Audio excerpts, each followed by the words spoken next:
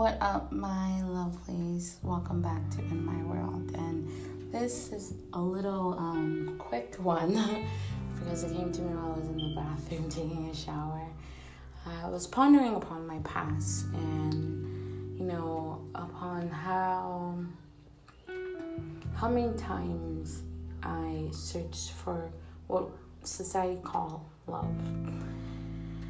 And a thought came to my mind about an experience that occurred with a guy. When I look back my past, I see a lot of different individuals, same individuals, different people, but similar spirits, if that makes any sense. But what I realized is that the whole or that brokenness, that I was experiencing at that time was seeking for the creator of love, the true love, who is love, God Almighty. And, like every relationship, because we all have relationships with people where when we don't spend time or we don't give them the same, what they're putting in, and we're not worshiping, or we're not, reading, spending time with him, meditating on his word and all that stuff. It just feel like emptiness or something's wrong when you're not doing that. But when you replace the, that not doing thing, not doing anything to worship and praise him and call upon his name, then you realize that was what you needed the whole time. Like every relationship with human beings, we have to put 100% or put our part in. It can't just be one person texting and calling. It's both ways. So as I was pondering upon how much God has loved me and the grace that he's put upon me through this life so far, it's so interesting to see, my experiences. I legit would say, a lot of my experience had to do with guys, where I was trying to fulfill not a whole, but more of lies to prove them wrong. Well, no one's gonna love you.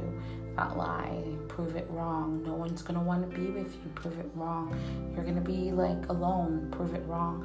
All those lies, right? I was trying to prove them wrong, so then I would find the different guys, or I'll find the person that became my muse, and then to the point a muse, and so obsessively trying to prove one person wrong or a couple lies wrong, that then I get broken within that process, but then not realizing that God has been knocking upon my door of my heart for so long, that I'm broken to pieces, and then I surrender and cry out his name.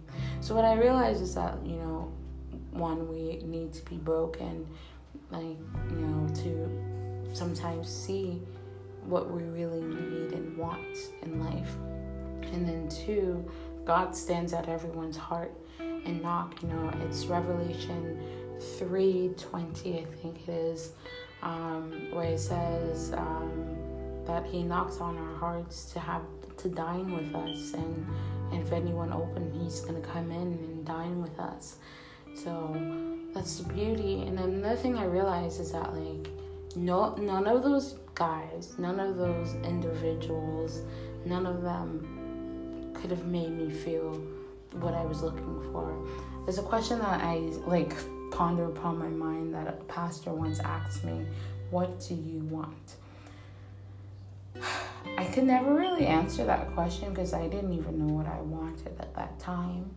And now looking back, at that moment I needed friendship, and I needed someone to be stern and, a form of authority that will put me in my place and also be emotionally there for me, which is a relationship in general. But that individual couldn't do that for me. And, sometimes we don't know what we want, and we put our burden, not even a burden, we don't know what we need or want, but then we get frustrated because we know we want and need something. And for me, realistically, I needed God Almighty. I was putting a full responsibility of everything on a human being when there's flaws in them. There's situations in their lives. But the King of Kings, Lord of Lords, Jesus Christ of Nazareth, Yeshua HaMashiach, basically tells us to lay down everything in front of him and then carry our cross daily. One of my favorite lines that Paul says is, "It's not I, but that live, but Christ who lives within me. I was crucified with Christ Jesus." And it's Galatians, it's in Galatians, I don't remember the actual location, I think like 6 or something. Galatians. I don't remember the location. Sometimes when you get scriptures in your mind, you're like, the location, but I know the word. I know it's there. It's like written in my wall at home. But in Galatians, like that scripture, that line is so beautiful because it's true. It's no longer you that lives, but Christ who lives within you. So we walk in this life, carrying our cross and following after Jesus Christ, and just pondering about the past and how much I needed Christ, and how much even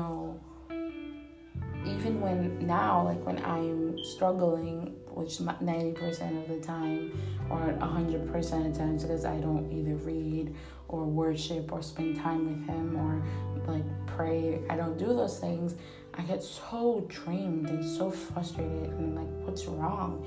And then I realize, well, you haven't prayed, you haven't read, you definitely have not worshiped, and you definitely have not gone into the presence of the Most High and spend time with him. And and once you start doing that again, and at least for me, when I start doing it again, I'm like, wow, I feel so calm, so good, so relaxed, because it's like my Father has all my worries and my struggles and my thoughts.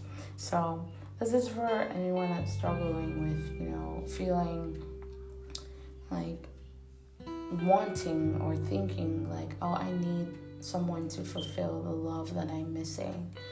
You already have one, in Isaiah 43. What's the 43? I think it's Isaiah 43 or Isaiah 54. It is.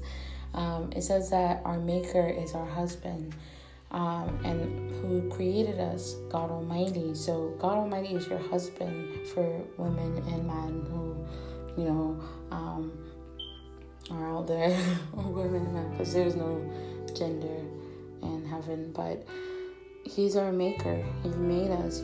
He's the person that we come to and surrender ourselves to, and just call upon his name. God is our Maker. He created us. He weaved us in our mother's wombs.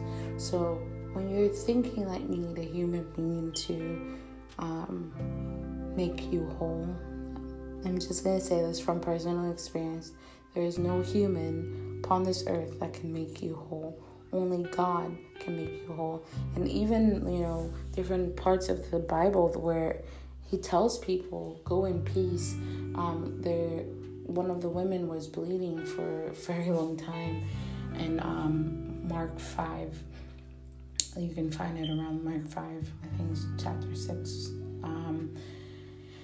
And she basically grabbed upon his clothing, and he says, "Who touched me?" And then she was terrified because she knew what happened of her being healed. And she goes and tells him, and he says, "Daughter, thy faith has made you whole. Go in peace and be whole from this plague." So God, Yeshua HaMashiach, Jesus Christ of Nazareth, is the only one that can make you whole from whatever plague that you have within your life. So my friends, this is more for my ladies, because if you're a guy and you listen to this, I'm grateful, but I usually do this for my ladies because I'm as a female. But yeah, the Lord makes you whole. No human can do that for you. And remember that you are loved. Even if you sin and God died for your sins, at the end of the day, you're still loved. It's not you He hates, but the sin that you commit and the sin that you abide in. He tells, like, when He healed one of the women, He told her, it was one of the women that was getting stoned, almost getting stoned by the Pharisees. At the time, He said to her after He told them, if you have not committed a sin, then you can stone her, but if you have, then you can't. He basically was like, go in peace and sin no more. So, if you're backsliding or having a struggle, just remember that, like, Jesus Christ is coming. He is love. He is peace. He is hope. He is, like, Abba Father. He is joy. He is the light of the world. He is everything that you need, and He's your husband. For those who are single and are, like, frustrated about that or worried about never being married, He is your light of your world, and He died for your sins. So remember that God is good all the time, and He loves you more than you know. Like, He loves you to the point that He left where He was, came back into time, and died upon a cross for you, even before you were even exist upon this earth.